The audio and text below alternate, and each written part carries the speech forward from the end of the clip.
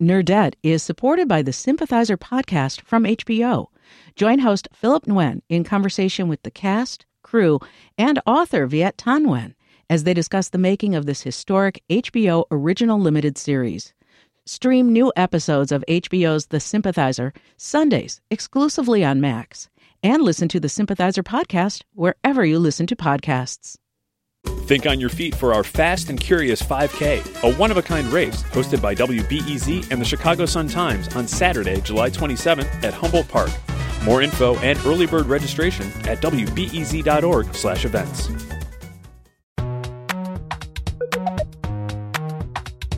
From WBEZ Chicago, this is Nerdette. I'm Greta Johnson. We did it. We made it to another weekend. Coming up, our resident epidemiologist says we can take a collective, unmasked breath around COVID. What we're talking about is, just living your life over the summer and wait and see if something new is coming and you start hearing about cases, put your mask back on. She also answers some of your questions, but first, it's our panel on the week that was. With us this week, we have the delightful host of the CityCast Chicago podcast, Jacoby Cochran. Jacoby, hey. Hey, what's up, Greta? I appreciate you having me back. Oh my gosh, glad to have you. And here for the first time is Block Club Chicago reporter Atavia Reed. Atavia, welcome. Thank you so much. I'm so excited to be here. Oh, good. Okay, so I think we need to start this week on a slightly more serious note than normal, maybe, by talking about Ukraine. Russia is continuing its attacks. The UN is estimating nearly 2 million Ukrainians have fled the country. This is obviously a quickly developing and extremely intense and devastating story. But there have been some pretty heartwarming stories of Ukrainians standing up for their country or people helping refugees as well. Just this morning, I was talking with a couple coworkers about this woman who was tweeting about the fact that garbage is still getting picked up in Kyiv, which I just think is so amazing to think about, those workers who are like, no, we're going to go out and still make sure that people can get their trash picked up. What do you think, Jacoby? Have there been any stories from this conflict that you found particularly inspiring? Greta, I'm going to do a yes and kind of response. Cool. One of the videos I saw was this woman talking to invading Russian soldiers and offering them sunflower seeds to put them in their pockets. And she said, so when you die on Ukrainian soil, sunflowers bloom. As kind of dark and graphic as it was, it definitely caught my attention. But my answer is the inspiring story that I've been paying attention to was the efforts that Africans in Ukraine are making to be heard. Because as you said, over 2 million people are fleeing the country. But we've had constant stories. I saw one from Axios yesterday about the prejudice and the discrimination that Africans are facing at the border as they're trying to board trains. Pregnant African women are being told that they're going to be left behind, even as conductors say they're going to bring on women and children. And so that's something I've really been paying attention to, because I know we've all seen the reporting out of Ukraine, and a lot of these reporters really letting their racism fly in the ways that they talk about war in Ukraine as if it is some anomaly, as if the fact that it's happening in a European country is so shocking and got people so aghast. Right. You see people calling it a civilized country, things like that. Yes. Pretty awful to hear, for sure. Atavia, what's striking you? Yeah, I agree with Jacoby. Seeing coverage, of journalists or, people on air using racist language or just using things that obviously shows their true colors and how they feel about one group of people who want to, leave versus the other has been shocking, to say the least. But I think that seeing other reporters or seeing people, use their voice to say, hey, no, you're not going to diminish us. You're not going to let us become a background story or not let our story be told is huge. But I've been paying attention to a lot of stories, a lot of hyper-local stories that have been happening in Chicago. And it's been really inspiring to me to see how people are kind of using their creative passions to fuel that into supporting people. You have artists who are dedicating proceeds that they receive from their art shows to help people there. You have Chicago chefs getting together hey, we're going to cook some meals and all the money we get from this is going to go to supporting people there. That's so dope to me. Yeah, that's really wonderful. So on a very different note, there was an anniversary that kind of caught my attention this week. It's actually the 50-year anniversary of the movie The Godfather coming out, which is, a perennial classic, right? This is a movie that I actually have not seen. And most, or at least a lot of people, when I tell them that, are kind of scandalized. Like, you haven't seen The Godfather? And it's one of those where it's like, I kind of feel like I have seen it just because it's such a huge part of our culture that, like, like the leave the gun, take the cannoli thing. It's like, yeah, no, I know it's from The Godfather. I get it.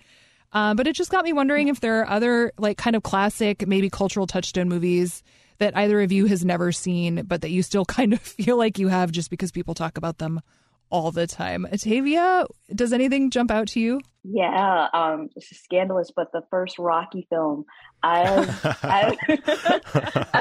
which is weird because I've seen Rocky too. I've never seen the first Rocky film. I have seen Creed, so I'm using that as like context clues. But I have never seen it. It's bad. But, like, you could still, like the running up the stairs with the music or whatever, because I haven't seen Rocky either. I also have seen Creed because I will watch anything Michael B. Jordan does, especially with all those muscles. Exactly. Like, I know, wearing the full-on gray sweatsuit, running up the stairs, running all around Philly. I know that for sure. But if you ask me to quote a line or to say anything that happened at a certain mark, blank face, I do not know. That's so funny. Well, wait, so I Could Have Been a Contender. Is that from Rocky? See? Shit. Nobody knows. Okay, great. I want to say so. The movies all kind of blend together for me at this point. I'm not even going to lie. Well, I mean, how many are there's like at least half a dozen of them if you include the Creed movies, right? It's definitely more than that. I feel like the first one came out in 1976. That is wild. And while I have seen, I want to say almost all of them, I definitely have missed a few in the cycle. There are only a few parts that I really remember. Like, if he dies, he dies. Like, Adrian. Yeah. Oh, yeah, that's the stairs run. But it's mostly just montages of this motherfucker working out in random ass places. Like, just slowly but surely aging more and more with time. And, and shout out to him for wanting to make a long living series. But yeah, they all jumble up for me. That's hilarious. Okay, so I've gotten confirmation from a producer that I Could Have Been Contender is not from Rocky. So scratch that from the record. Jacoby, what's a movie like this for you that you just like missed? I ain't even gonna lie. I got so many of these that, like them classic Hollywood joints that people really be gassing like Casablanca up. and stuff. That's on my list. Yeah. Casablanca, Gone with the Wind, Sound of Music. Never seen none of them. Wow. Indiana Jones. I ain't called none of them jabs. And Star Wars. I ain't seen none of them first 6 joints. None of them. You've never seen Star Wars? Nah, G. I seen some scenes and I seen the last trilogy that they just dropped, but I ain't seen none of them first 6 all the way through. Never. So what do you think Star Wars is about? I think I understand it. It does break down to like a very simple archetype of like, sort of savior-like figure in Luke. Him and his sister are offsprings of one of the bad guys. The universe is being occupied by tyranny. You got this force of good trying to come in with like the Jedi to stop things. From my understanding of the newest series, they've been mostly wiped out. And then replaced with the new version of the Dark, the bad guys, and then James Earl Jones, right? I am your father. I am your father. So yeah, I feel like you got it pretty much. Yeah, I mean, right? that's it. You figure. Yeah, you figure. Yeah. It's fine. And then some Mace Windu. I know that. But that's because it's Sam Jackson black ass. So yeah. Well, yeah, there you go. Perfect.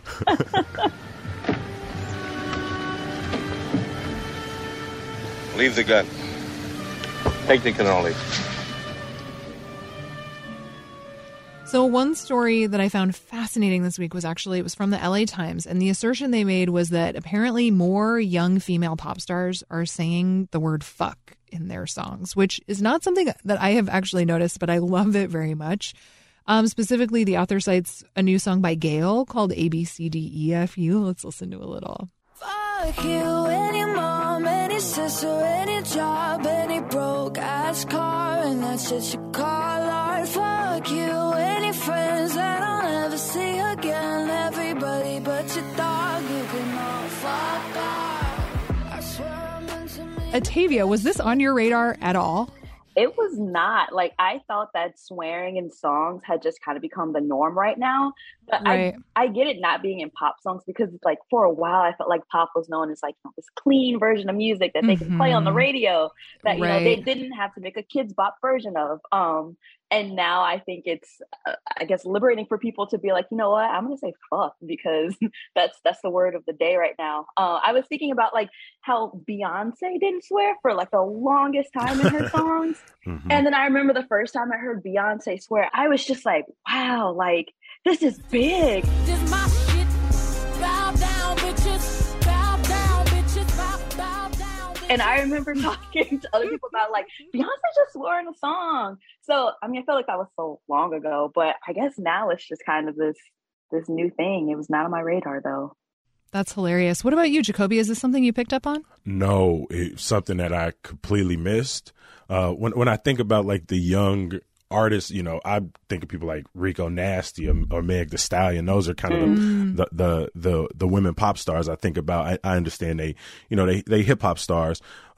So, you know, and I also grew up on like Lil' Kim and Foxy Brown and Eve. And so, you know, and so I hadn't really been paying attention, but I do know that, you know, young women pop stars are obviously over scrutinized. People are constantly paying attention to when do they make a shift in how they dress or how they choose to wear makeup or the what they're talking about in their songs. So when I was reading it, I wasn't shocked at just how closely people are paying attention to this. It's almost like, there's the first F-bomb of their career. They're now, I don't know, does that make them like a teen or does that make them a young adult? I'm not sure what it signifies outside of, they're risque. But it's kind of wild that they're scrutinized to that level that people are paying attention when the first fuck seeps into their music. That's pretty wild. It is what I mean. I don't like. I hate to throw the word patriarchy around, but you know, is. I mean, you know, it's like I feel, especially when I think about a lot of the like white pop stars from when we were younger. You know, like your Britney Spears and even your like Christina Aguilera, which like her version of being a bad girl was like maybe showing her belly button and wearing a lot of eyeliner. You know, but like there's still like an inferred purity that was kind of required of these extremely famous, extremely young women. That I think is really interesting to see new younger pop stars upending. Like, I think that's really exciting, actually, you know? Yeah, I think it also for like Allie and AJ, like I used to listen to them on Disney Channel when I was young, and I know they re-released like the Potential Breakup song and they dropped fuck in it, and I guess just to show like, they're women now, like, you know. Isn't that how people feel when they see Zendaya giving like them hard scenes in Euphoria? Because I mean, she dropping fuck like 40 times in a scene, and people are just like, this is the same person from Disney Channel. So it feels like fuck is also one of those devices to announce to people like, I'm not playing by your rules anymore. Well, Atavia, Jacoby, thank you both so much for coming on. This was very fun. Yay, thank you. Thank you so much, Greta. We'll talk soon.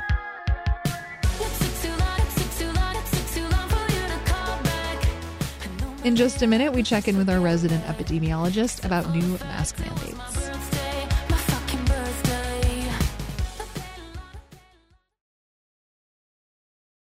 Nerdette is supported by the Sympathizer podcast from HBO. Join host Philip Nguyen in conversation with the cast, crew, and author Viet Thanh Nguyen as they discuss the making of this historic HBO original limited series. Stream new episodes of HBO's The Sympathizer Sundays exclusively on Max, and listen to the Sympathizer podcast wherever you listen to podcasts. How are you guys? Good. How are you? You sound pretty upbeat. Well, you know, it is morning. If you've been listening to Nerdette during the pandemic, you already know that voice. That is Dr. Emily Landon. She's our next guest today. She's an infectious disease specialist at the University of Chicago, but we like to call her Nerdette's resident epidemiologist. She has been such a helpful guiding force over the past couple of years as we navigate all sorts of changing guidelines and advisories. And I don't even need to tell you, you know, you've been living through it. Now, this week, Hawaii became the 50th state to lift mask mandates. The CDC recently suggested that most people don't need to wear masks, which for a lot of us is incredibly confusing. So last week, we checked in with some of our followers on Instagram to see how they're feeling about all of it. And we heard a pretty interesting mix of words. We heard abandoned, hopeful, worried, excited, stressed the fuck out. Emily, how are you feeling? I'm feeling okay. Okay. And that's coming from a person who I'm on the record as saying this many, many times. You know, I'm in the immunocompromised category. And so the fact that I feel okay about this should be pretty reassuring for a lot of people. I think I'm reassured for right now. As long as I don't look too deeply into what sacrifices were made in order to create this reassurance and sort of pretty okayness that I'm feeling right now, which I'm sure we can talk about. And I don't feel awesome about the next wave. I don't think we're really prepared for that. But for, you know, right now, like, I think it's pretty good. Okay. Wow. That's actually super reassuring. Yeah. So essentially what you're saying is, you know, hospitalization rates are low enough. Death counts are low enough, vax rates are high enough, community spread is low enough that, like, looking around and collecting those data points, you generally feel pretty okay about where things are at this moment in time. And that could change in the future, but like right now, things are okay. Yeah, I do. And I'm going to give a little bit more context to that because I think it's important. Okay. So first of all, when it comes to people who are more vulnerable, so children under the age of 5, immunocompromised individuals, people who are very old and maybe, 6 months or so out from their booster, that sort of situation. So people who don't have as much immunity as regular old individuals with good immune systems who've had, 3 vaccines. Mm-hmm. They are at a slightly higher risk of having a bad outcome if they get infected with COVID. But we have to remember that you need to get infected with COVID first. And when there are so few cases in the community and so little possibility for transmission. And let me say a word about that. There's so many people had Omicron and a lot of people got vaccinated. And because if you put those two together, we have a little bit of a sort of immunity right now. I don't want to say herd immunity because that implies it's going to last forever. It's probably not. It's going to wane over time. But for right now, we've got enough that there's kind of like this cushion. So when somebody gets COVID, they don't really have a lot of people they can transmit it to because a lot of people are sort of in good shape. And that means the cases are just keep going down. Now, if there's a new variant that comes that can overcome that immunity, or if over time our immunity will wane, and then it's going to be a different situation. But for right now, the likelihood that you're going to come in contact with someone that has COVID is pretty low. And so if you're one of those people and you're in a higher risk situation, then you should ask for people to wear masks or avoid higher risk situations, and definitely wear a mask yourself. I'm still wearing my KF94 and N95 mask all the time when I'm in stores with other people. I'm going to fly on a plane this weekend and I'm going to wear my mask the whole time, just like everybody else. I'm going to be glad that other people are wearing their masks. But, I'm not really quite ready to go out to eat in a restaurant until the cases are maybe below 25 per 100K per week in Chicago. I'm not quite, so I think there's some things that are definitely off the table right now that may have been on the table a couple weeks ago, but now that nobody's masking up or fewer people are masking up, we have to be a little bit more careful. But I think those things are going to come back on the table when the cases are even a little lower than they are right now. Interesting. So yeah, speaking of masks, we heard from Thoroughly Artsy Craftsy on Instagram, who said they were feeling really anxious about this mask mandate lifting, especially because, 6 to 8 weeks ago, we were told cloth masks weren't good enough. And now we don't need them at all. Like, that is confusing. Well, first of all, I want to meet you. Thoroughly Artsy Craftsy. Right? It's a great Instagram handle. Secondly, 6 to 8 weeks ago, we were at the peak of an Omicron surge. But 6 to 8 weeks before that, we didn't have any Omicron at all. So Omicron just moves really fast. So just because you feel like a little whiplash, which we all feel a little whiplash from Omicron because it was just a lot all at once, that doesn't mean that that the situation isn't a lot better than it was before. Now, I don't want this to go without saying that the cushion that we have right now came at a really high price. And I don't think we should have paid that price. I don't think it was fair. I don't think it was right. I think it was wrong of us not to do more in order to protect people from Omicron. You can't blame one single person, but it did come at too high of a price. But we have it. That price has been paid. And now the situation is getting better. We have no patients in our intensive care unit with COVID today for the first time since last year in the summer. So like, it's really a lot better. Sure. Yeah, that makes sense. We heard from a lot of parents of young kids who especially now are feeling a little abandoned and confused by the mask mandate lifting. I mean, we heard from someone, Amy Bergerson, who wanted to know, what about kids under 5? Like, do we go back to normal, or are we still masking up and waiting? You know, what on earth? So I think if you're in any of those high risk categories, you really need to be still masking until, you know, and unless you're doing something outside or until the case counts are really, really low. Okay. And so you're going to need to mask. And if you are the caretaker or a close contact of someone who's unvaccinated or who's high risk, you need to keep masking. But that mask needs to be you just need a good, strong mask. The fewer people that are masking, the more work your mask has to do. And so fabric masks just aren't going to cut it right now. I would stick with, you know, a KF94 that fits nice and snug, a KN95 nice and snug, or an N95 mask. And I think that includes for kids under the age of 5. And I do think I do have a problem with schools getting rid of mask mandates. I think for older kids where there's a better vaccination rate and kids have a little more say in their vaccines, I think it's okay to go mask optional. They understand and they can take that responsibility on. But I think if you're talking about classrooms that have kids under the age of 5, where they definitely can't be vaccinated, there's absolutely no reason why those kids should be unmasked in a classroom. I know that people want their kids to be unmasked, but to be perfectly honest with you, there's no data that suggests that having masking in classrooms is detrimental to kids' development. Kids don't mind masking. For them, this is normal. And so just because what your definition of normal is not the same as what their definition of normal is, I would argue, you know, my definition of normal as what to eat is very different from what a 4-year-old thinks is normal to eat. My definition of, you know, bedtime is different than a 4-year-old's bedtime normal. So like, it's okay.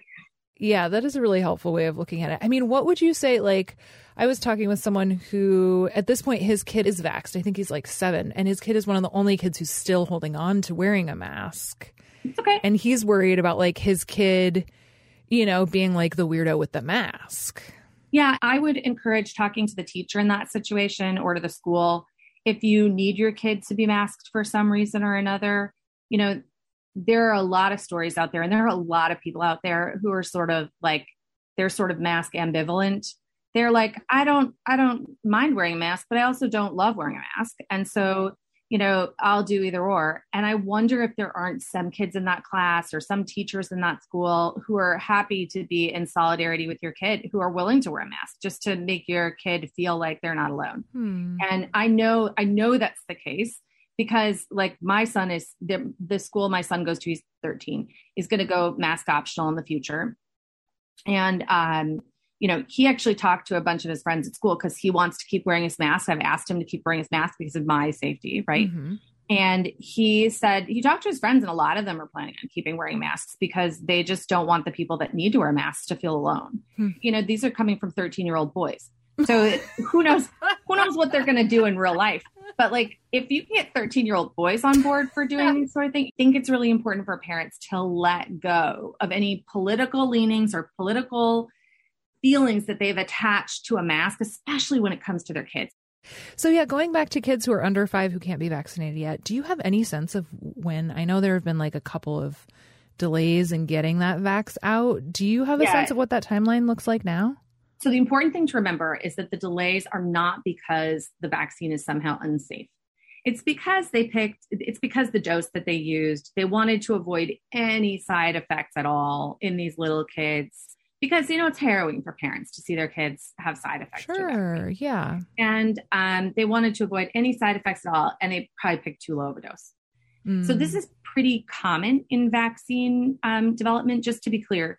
A lot of vaccines are developed for kids, and this sort of not being 100% certain about what dose you can use in kids and wanting to proceed carefully is one of the reasons why it takes longer often for vaccines to be developed. Because when we're targeting the kids, we want to go low and slow. Sure. It's wise to let them work out an appropriate dose. I wish it was done before and they had protection through this Omicron wave that they didn't have. But they are less likely to have long-term consequences or bad outcomes from COVID. Mm-hmm. And there is a lot less COVID around right now. So there's absolutely every reason to go slow. So general takeaways are happy spring. Yeah, really though? I mean, happy spring? Yeah, I think so. Okay. I think it's really important that everybody remember to be kind and understanding. And honestly, if somebody says, hey, would you mind wearing a mask? I'm immunocompromised. Then do it. If you're going to a place where it's crowded, you're indoors and you're in a small space, maybe just be one of the people that wears the mask. Watch the numbers. Really what your goalpost should be as a human being. If you start to see the numbers increasing in your community, if you start to know people who are getting COVID, you should put your mask back on. And you should encourage other people to put their mask back on. And you should be prepared, have tests available. If you haven't ordered 4 more tests from the government, you can now. Oh, cool. So you can do that. There's 4 more free tests available. And, stockpile those. Still consider, testing if you're going to be in a closed space with a lot of people that are coming from different parts of the country. Just, after travel, be wary and careful. Take a little extra precaution. Those sound like things I can do that aren't going to completely exhaust me, which is exciting. Yeah, you don't need to make 8 million decisions a day.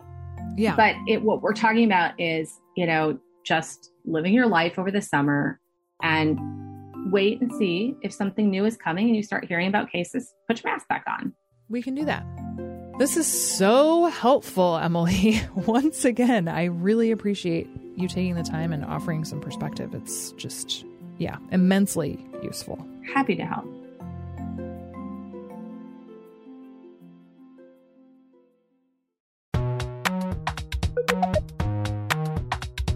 All right, that's it for this week. Of course, if you want to keep in touch with us, you can do that in all of the places not all the places on the internet. I guess that is a little strong, but we're for sure on Twitter and Instagram. You can find us on both of those spots at Nerdette Podcast.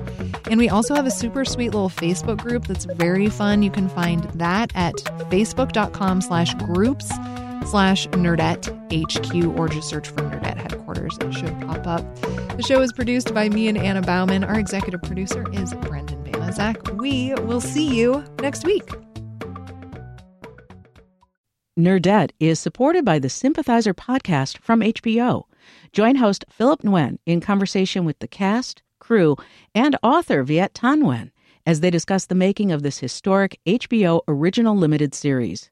Stream new episodes of HBO's The Sympathizer Sundays exclusively on Max, and listen to the Sympathizer podcast wherever you listen to podcasts.